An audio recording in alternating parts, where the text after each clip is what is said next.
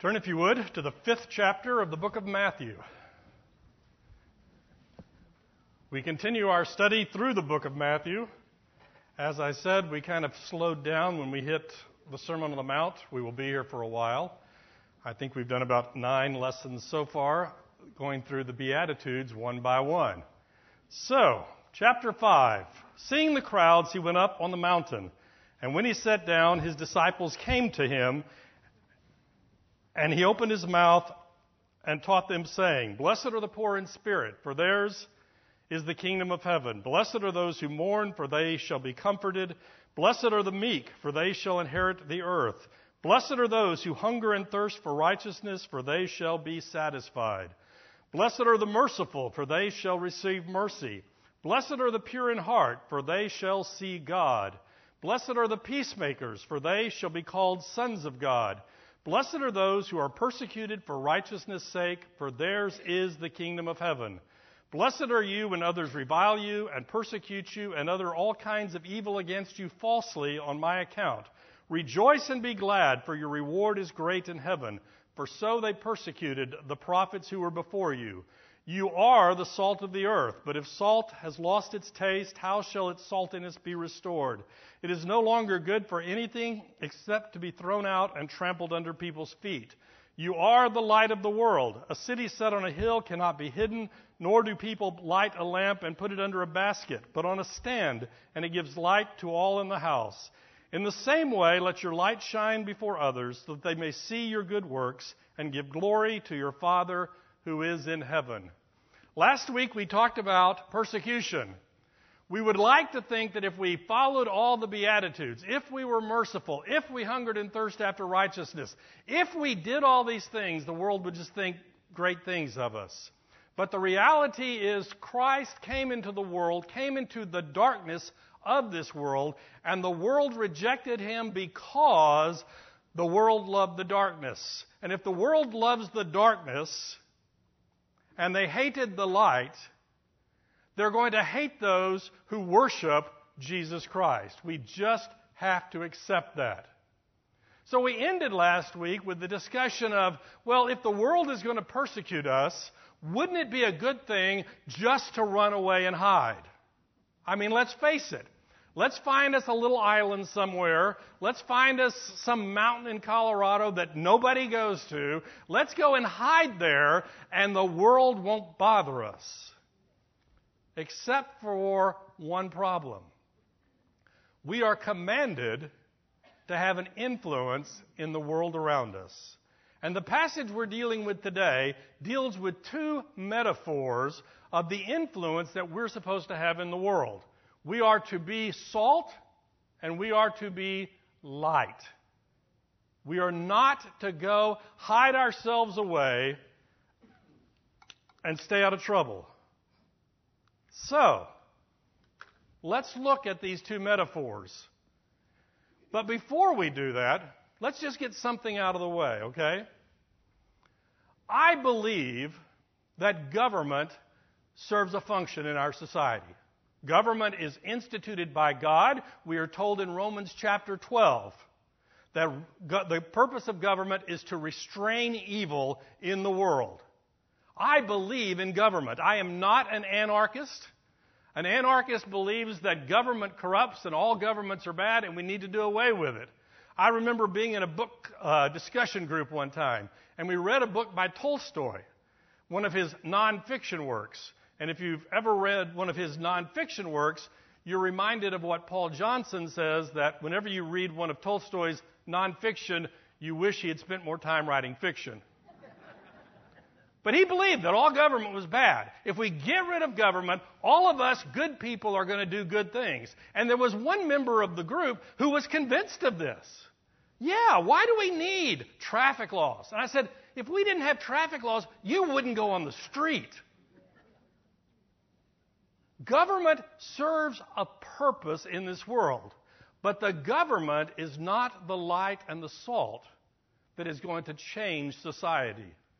We just finished a sermon series on the 500th anniversary of the Reformation. What you may or may not have known is that October was also the 100th anniversary of what? the Bolshevik revolution in Russia. The Tsar had abdicated earlier in the year, and finally the communists took over. They were going to make utopia on earth. And 60 to 100 million dead people later, it didn't work. It didn't. Government is not called to be the salt and the light of the earth. You are. I'm a big fan of education. I think all of us should be learning everything we can. We should be learning something new every day. But education is not the salt and light of this earth. That's you. There are those who believe the only reason that people do bad things is because they just don't know any better. And if I put in the right educational system, if I put in the best teacher, in the best school, everything's going to be okay. No. But I'm not anti-education, and I'm not anti-government.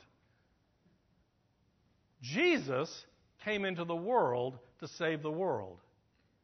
And for some really, really bizarre reason, the tools that he chose to use are you and me. You and I are the salt and the light of the world. You are the salt of the earth. You are the salt of the earth, but if salt has lost its taste, how shall its saltiness be restored? You know, it's interesting. In our society today, salt is really cheap. I think I paid 48 cents for this. Okay? Salt is cheap, and in fact, salt is plentiful. In fact, most of us eat too much salt. Okay? I'm sitting there driving to class this morning, and I've got my daughter on her cell phone looking up facts. You know, the average American eats, 3,000 something milligrams of salt a day, and you're supposed to eat 1,500? We eat lots of salt. But we forget that before the age of refrigeration, salt was how meat and things like that were preserved. Because if I take meat and just leave it sitting out, it's going to go really bad. It's going to decay, and the salt will stop that decaying process. Salt was a very important ingredient in pre-modern world because it stopped decay. It stopped decay, and it also added flavor to things. I mean, even the book of Job comments, how can you eat this tasteless food if you don't add salt to it? Salt was exceptionally important. I had the opportunity one time to go actually in a salt mine. I mean, they were actually, digging salt out of this mine. It was in Germany, and it's interesting because during World War II, the Germans took all their artifacts and hid them in the salt mines because they were very dry, and the artwork would not be destroyed. So, you and I are the salt of the earth. What in the world does that mean? Well, we just said it.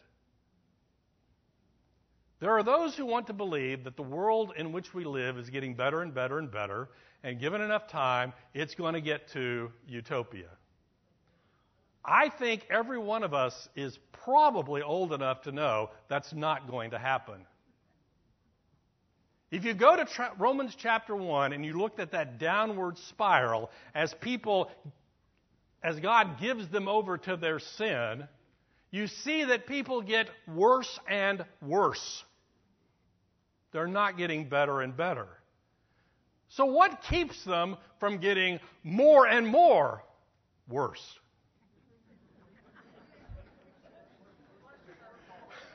Worcester. Isn't that what you put on steak? Worcestershire sauce?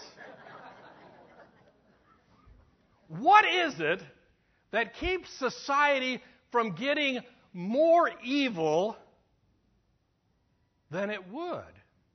It is the restraining power of God in the world today. We just mentioned one of it, the government. God actually installs government to keep people from being as bad as they would be without the restraining power of government. But that's not what's going to stop the problem. What is going to stop the decay in the meat? It's salt. What is going to stop the decay in the society around us? It is the salt of the earth. It is you. And it is me. Next week in our lesson, we're going to have a little refresher of where we started about who exactly is the Sermon on the Mount being preached to. But if you remember, because I just read it, he called his disciples to him, and he opened his mouth and taught them, saying. Now, there's a crowd of people. And next week we're going to see there's a crowd of people, and remember there's probably Pharisees on the fringe making sure that everything is right. We'll talk about them next week. But he's primarily addressing his disciples and those who will become his disciples. So he tells his disciples, you are the salt of the earth. If society is not going to decay, it's because of you and the action that you have in society. Notice that it does not say you ought to be the salt of the earth. It doesn't say that. It says you are the salt of the earth. The only option that you have is being good salt or being bad salt. But you don't have the option to not be salt. You are the salt of the earth, but if the salt has lost its saltiness, it's good for nothing. To the best of my knowledge and my reading around, you can't unsalt salt. Okay? I can pour this in a test tube, and I can do all kinds of magic with it, and at the end of the day, it's going to be salt. That's what salt is.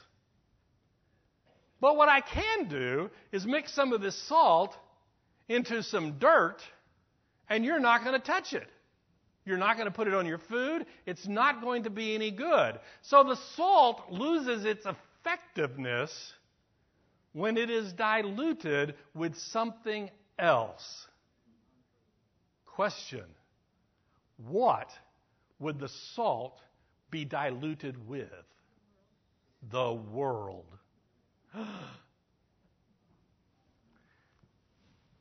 In order for these metaphors to work, you are the salt and you are the light. In order for these metaphors to work, we have to be distinct from the world in which we live.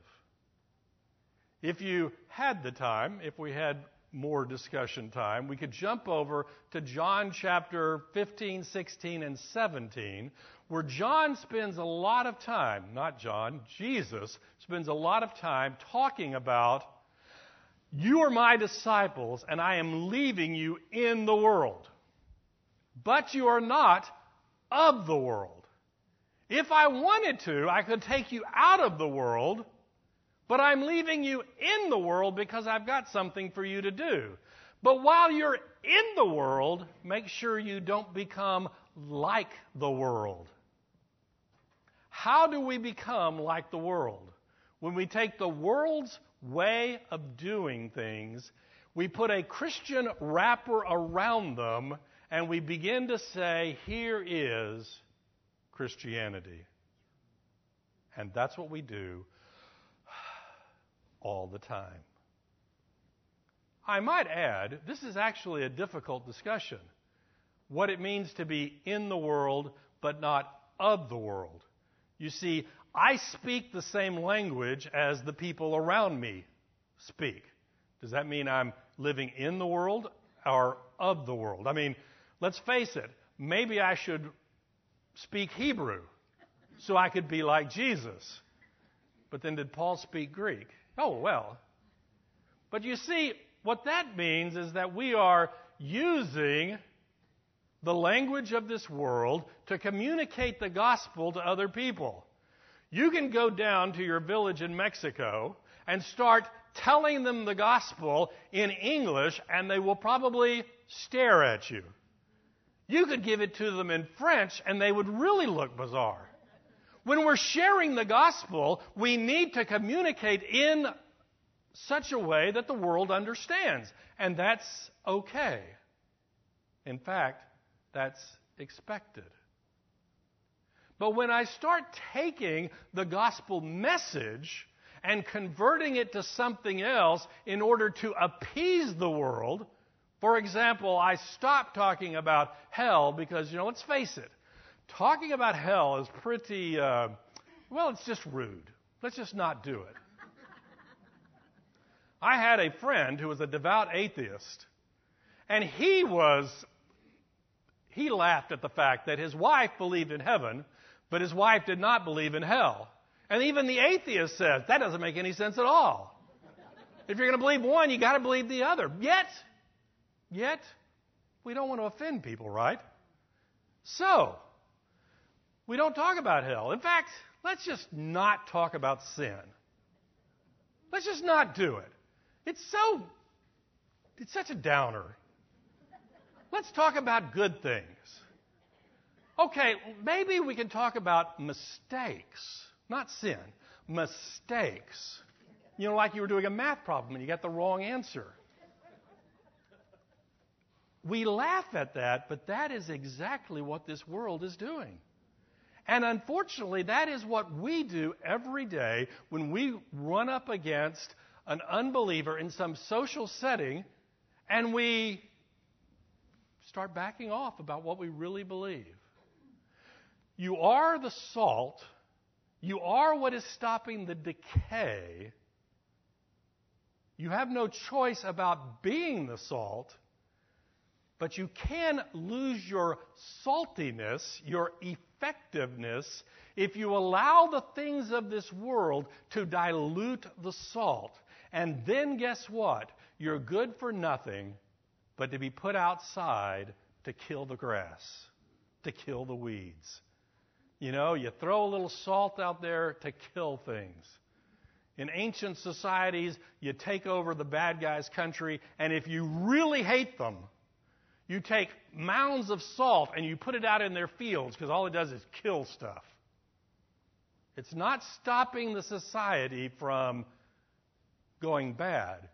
It's simply being trampled on by people. So, there you have it. You. Not government, not education. I might even add, I have to be very careful with this one.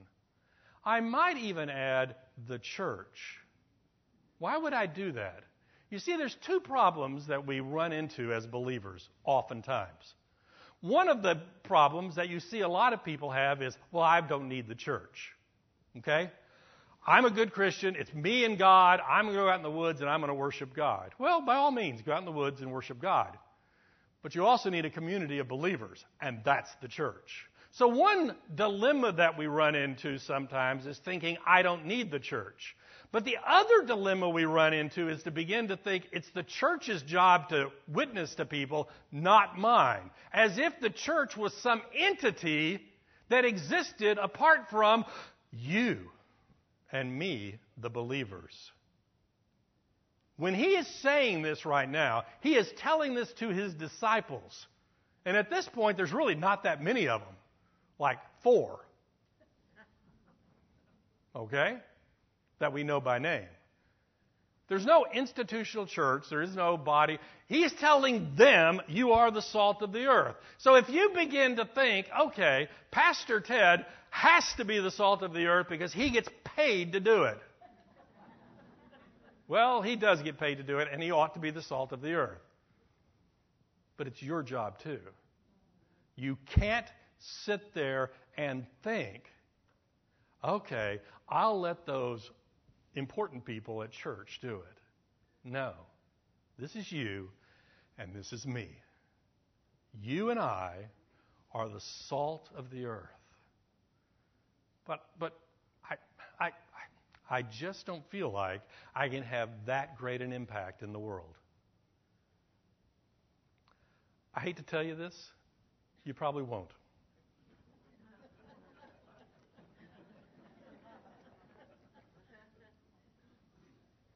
When did we begin to think that in order to be obedient to the Word of God, we had to be Billy Graham. Billy Graham is Billy Graham. Billy Graham was faithful to accomplish what God told him to do. You're probably not Billy Graham. But this afternoon, you're going to talk to somebody. You're going to meet some stranger at the store. You're going to meet some stranger in your family. I don't know. You're going to meet people. You're going to talk to people. And you may be the only salt and light that person will come in contact with. And you have no idea what your impact will be. Wait, are they going to pray to accept Christ at that moment and become disciples? And I have no idea. None. That's not your problem. Your problem is to be salt and light wherever God has placed you. I took some classes one time just for fun, and this philosophy professor, good Catholic philosophy professor, and he said his job, this was his job, was to save Western civilization. One person at a time. That's all you and I can do, is to present the gospel one person at a time. To be salt, to be light, one person at a time. That's all we can do. Don't sit there and think, okay, I'm going to form this great organization. I'm going to go change the world. Or maybe you will change the world. I don't want to discourage you from changing the world. If God's called you to do it, go do it. But the odds are He's put you somewhere. He's put you in contact with someone, and that's where you're supposed to deal. In your circle of acquaintances, in your circle of friends, in your circle of enemies, you may be it. Be it. Be the light, be the salt. You are the salt of the earth, but if salt has lost its taste, how shall its saltiness be restored? It is no longer good for anything except to be thrown out and trampled under people's feet. We are not dealing here with losing your salvation. We as a church believe that you cannot lose your salvation. It's not, I lost my saltiness and now I am lost my salvation, woe is me. No, that's not what we're talking about. But I will guarantee you, if you're a pastor and you run off with the church secretary and dump your wife and kids, you are going to lose your influence. It's just real. So when you enter the public arena and you act just like the world does, you speak the same language. I actually had some people tell me one time, this was when I was in high school and college, we'd go play football. And we had the unbelievers and we had the believers. And one of the believers says, I've got to cuss like they do, otherwise they won't listen to me. That doesn't make any sense, but we were high schoolers, right? It didn't make any, but we have people who believe. Anyway. You are the light of the world. Light. You are the light of the world. A city set on a hill cannot be hidden. Nor do people light a lamp and put it under a basket, but on a stand, and it gives light to all in the house. In the same way, let your light shine before others, so that they may see your good works and give glory to the Father who is in heaven. Light. We live in a society, y'all don't, we live in a society that is bombarded with light. I mean, let's face it. You've got to go into the boondocks to find a place that's just not permeated with street lights, house lights, car lights, building lights. We have lights everywhere. But imagine an ancient community. It gets dark. It gets really dark. Dark, dark. And the light, the fire, the lamp, the candle, whatever it is, can be seen from a long way away because it's really dark. We are to be that light. What does light do? We talked about what salt does. What does light do? This is real easy. It drives away the darkness. That's what it does. John chapter 1. The light came into the world, but the world rejected it because the world loved the darkness more than it loved the light. We are not talking about physical light. We're talking about a spiritual light that comes into the world to reveal the darkness, to eliminate the darkness, to show the things that have been hidden in the darkness. And that's what we are called to do. Now, I might add, Jesus later is going to say, what? I, not us, I am the light of the world. Well, if Jesus is the light of the world, we're off the hook. We can go back to our monastery, we can go back to the woods and hide from society, right? Jesus has got it taken care of. But that's not what he says. He says, you are the light of the world. And he says, I am the light of the world. So what's the answer? You all do know, right, that the moon does not glow on its own. You took a science class somewhere that taught you that the moon itself generates no light. Then why is it last night when I'm walking through the park working on this lesson, there's a full moon up there that I can clearly see? Because the moon is reflecting the light off the sun and provides light to us. You ready for this? You know where this is going, right? Jesus is the light, and we are the reflections of that light. But there's a problem. In the same way that I, being the salt, can dilute that saltiness by interacting in such a way with the world that I lose that ability to do the function of salt, I in the world can stop illuminating anything. The first question is, how do we do that? The second question is, why would we do that? Why would we do that? Well, let's answer that question. It's quite easy. We saw it last week. Blessed are those who are persecuted for righteousness' sake. Blessed are you when others revile you, persecute you, and utter all kinds of evil against you. Let's have a show of hands. Who wants to be persecuted? We don't. We don't want to be persecuted. So I'm sitting here in my little mountain cabin with my light that can be seen for a long way away, and people come because they see the light, and those people don't like me, and so what I decide to do is I decide to take this light and put something over the top of it. So I take my tin can and I put it over the light. What happens? Well, it does put it out. That would be the first thing. But I could cure that, right? Punch a few holes in the can at discrete places so they don't generate any light. Punch some holes in the can, and voila, I have a light that nobody can see.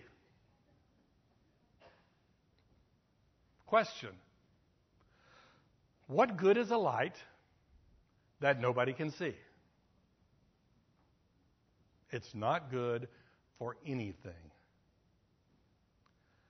I am commanded in this passage to take my light, put it on a lampstand in the middle of the room.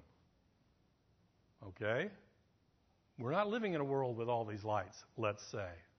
And that light is the light for the whole room. I am to put it in a prominent place so that it can do the function that light is supposed to do. And that's what you and I are called to do. Now, let me put in a little caveat just to make sure. Remember in last week's lesson we were talking about persecuted for righteousness' sake? when people say bad things against you falsely. What we mean by that is if you're just being a jerk, you remember this discussion? And people persecute you because you're just being a jerk, there's no value in that. Okay? You're not getting brownie points for being a jerk.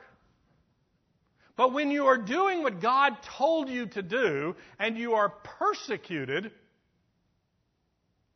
then Jesus says you are blessed. So, we are to take our light and we are to put it on the lampstand in the middle of the room. Now, you always run into a difficulty in the Scripture when you take metaphors and you push them too far. But let's push this one a little bit more. What's your room? Well, the room is the circle of influence that you have. What is it? I don't know. I don't know who you hang out with, who you communicate with, who you deal with on a regular basis.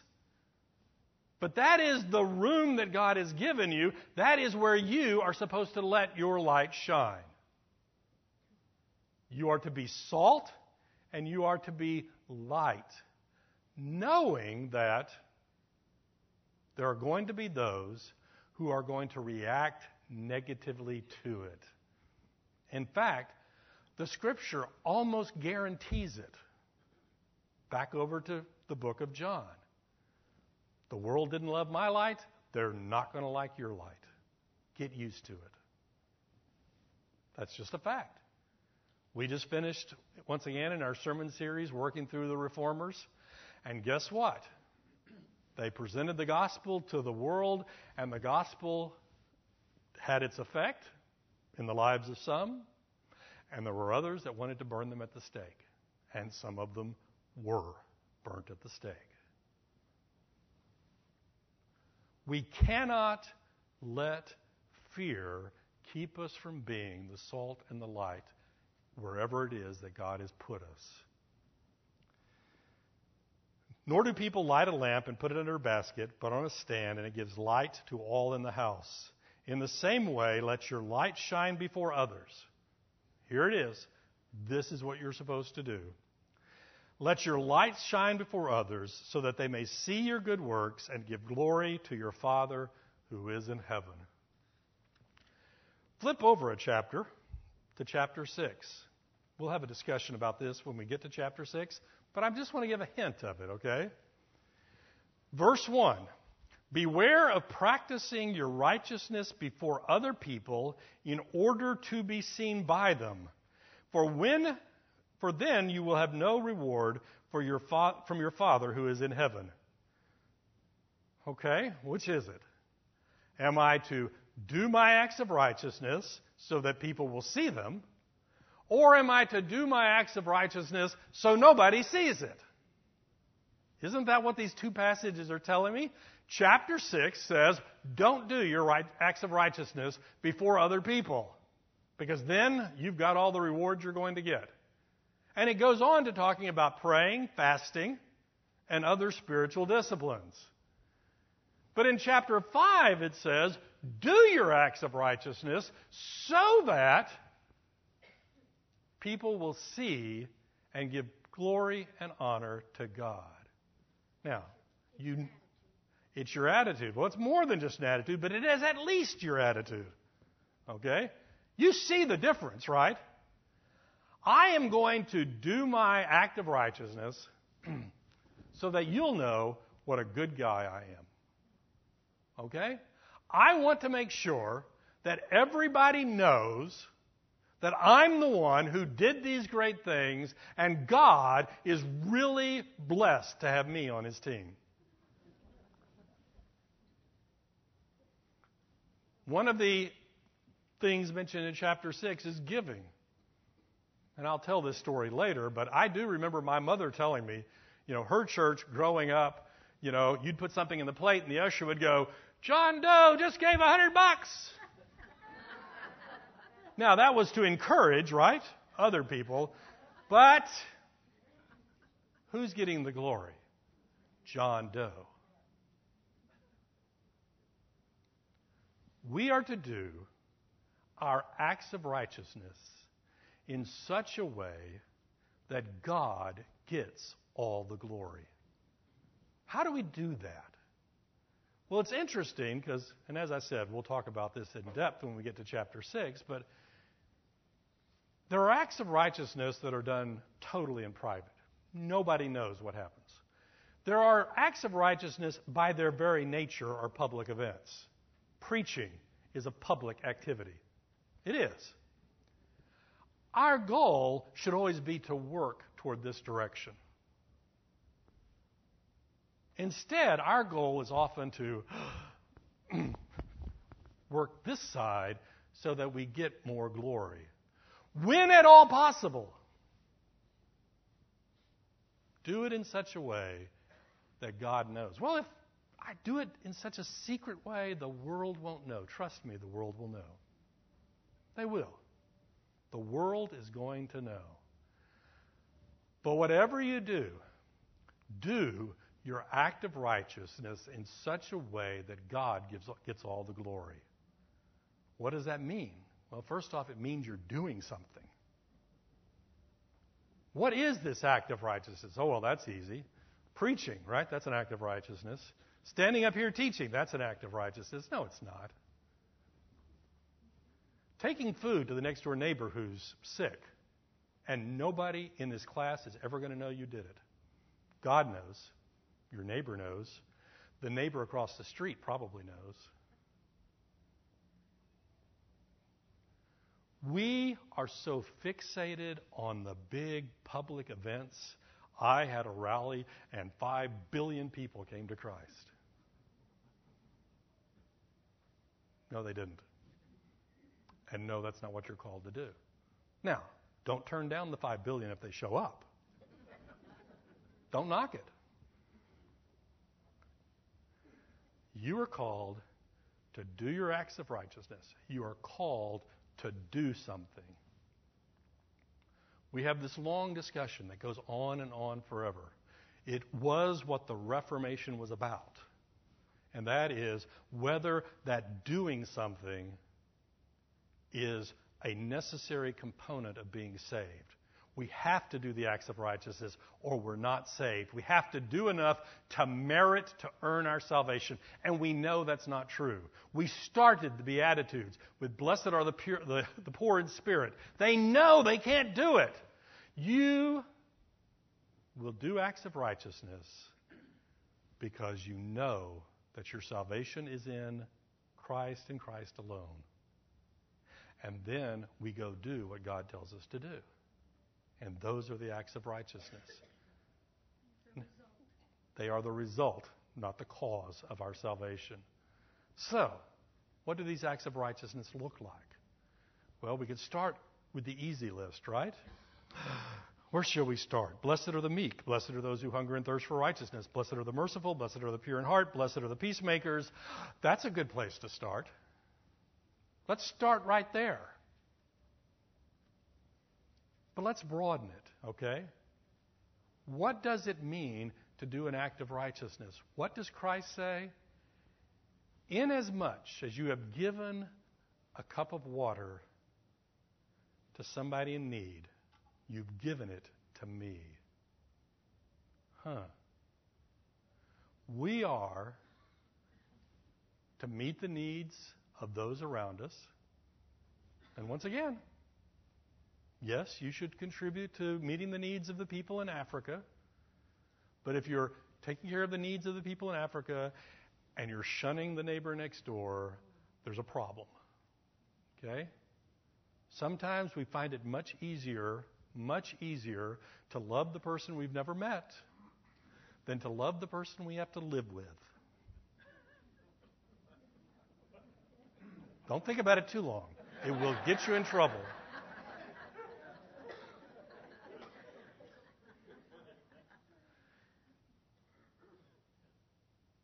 There really is no limit to what the acts of righteousness are that you can do. Because you are in a unique place to do unique things for a unique set of people that God has brought you in contact with. I am in a unique place to deal with the problems and issues of the people that I come in contact with. And the main point is this: whatever you do to the glory of God is an act of righteousness being done. And when you do that, when you reflect the glory of God, you are being the light of the world. Now,